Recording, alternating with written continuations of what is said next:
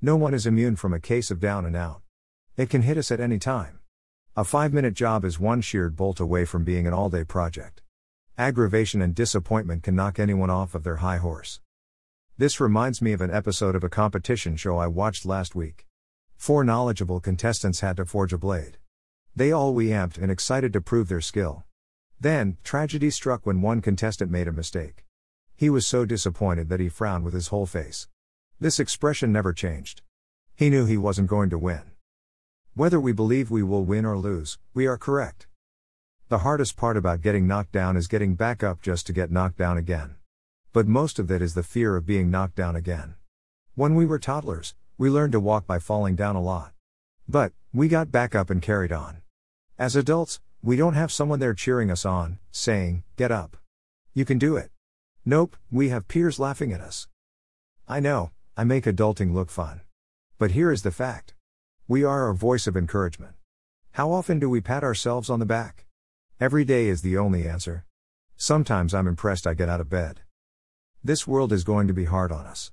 People will always point out what we did wrong. Of course, this is after we made a mistake and hindsight is 20/20. This is why it is essential to learn how to be our cheerleading squad. We are a source of encouragement that gets us back on our feet. Don't listen to nincompoops, who always have something negative to say. They're nincompoops, that's what they do. We may get down, but we are never out until we admit it. This world will give up on us long before we give up on ourselves. Toddlers have to fall to walk. They also have to learn how to get up. So it is with us. We have to learn to keep our chin up even when we are cold and alone.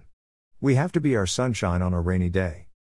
The voices of others do carry a lot of weight with us. Peer pressure is a hoo-ha at times. We like it when others are in line with us. Being in sync with others brings harmony. This is why others want us to change while being less apt to change themselves. Learn to put more weight in our thoughts and deeds. We are responsible for our thoughts and actions. The devil didn't make us do it. We chose to do it. We choose to smile, be happy, frown, be disappointed, or be neutral and apathetic. We choose to be who we are. Life is as good as it is bad. We decide how to see it and how to live it. I may down, but I am not out. Until the next blog, live life, be happy, and click the like button.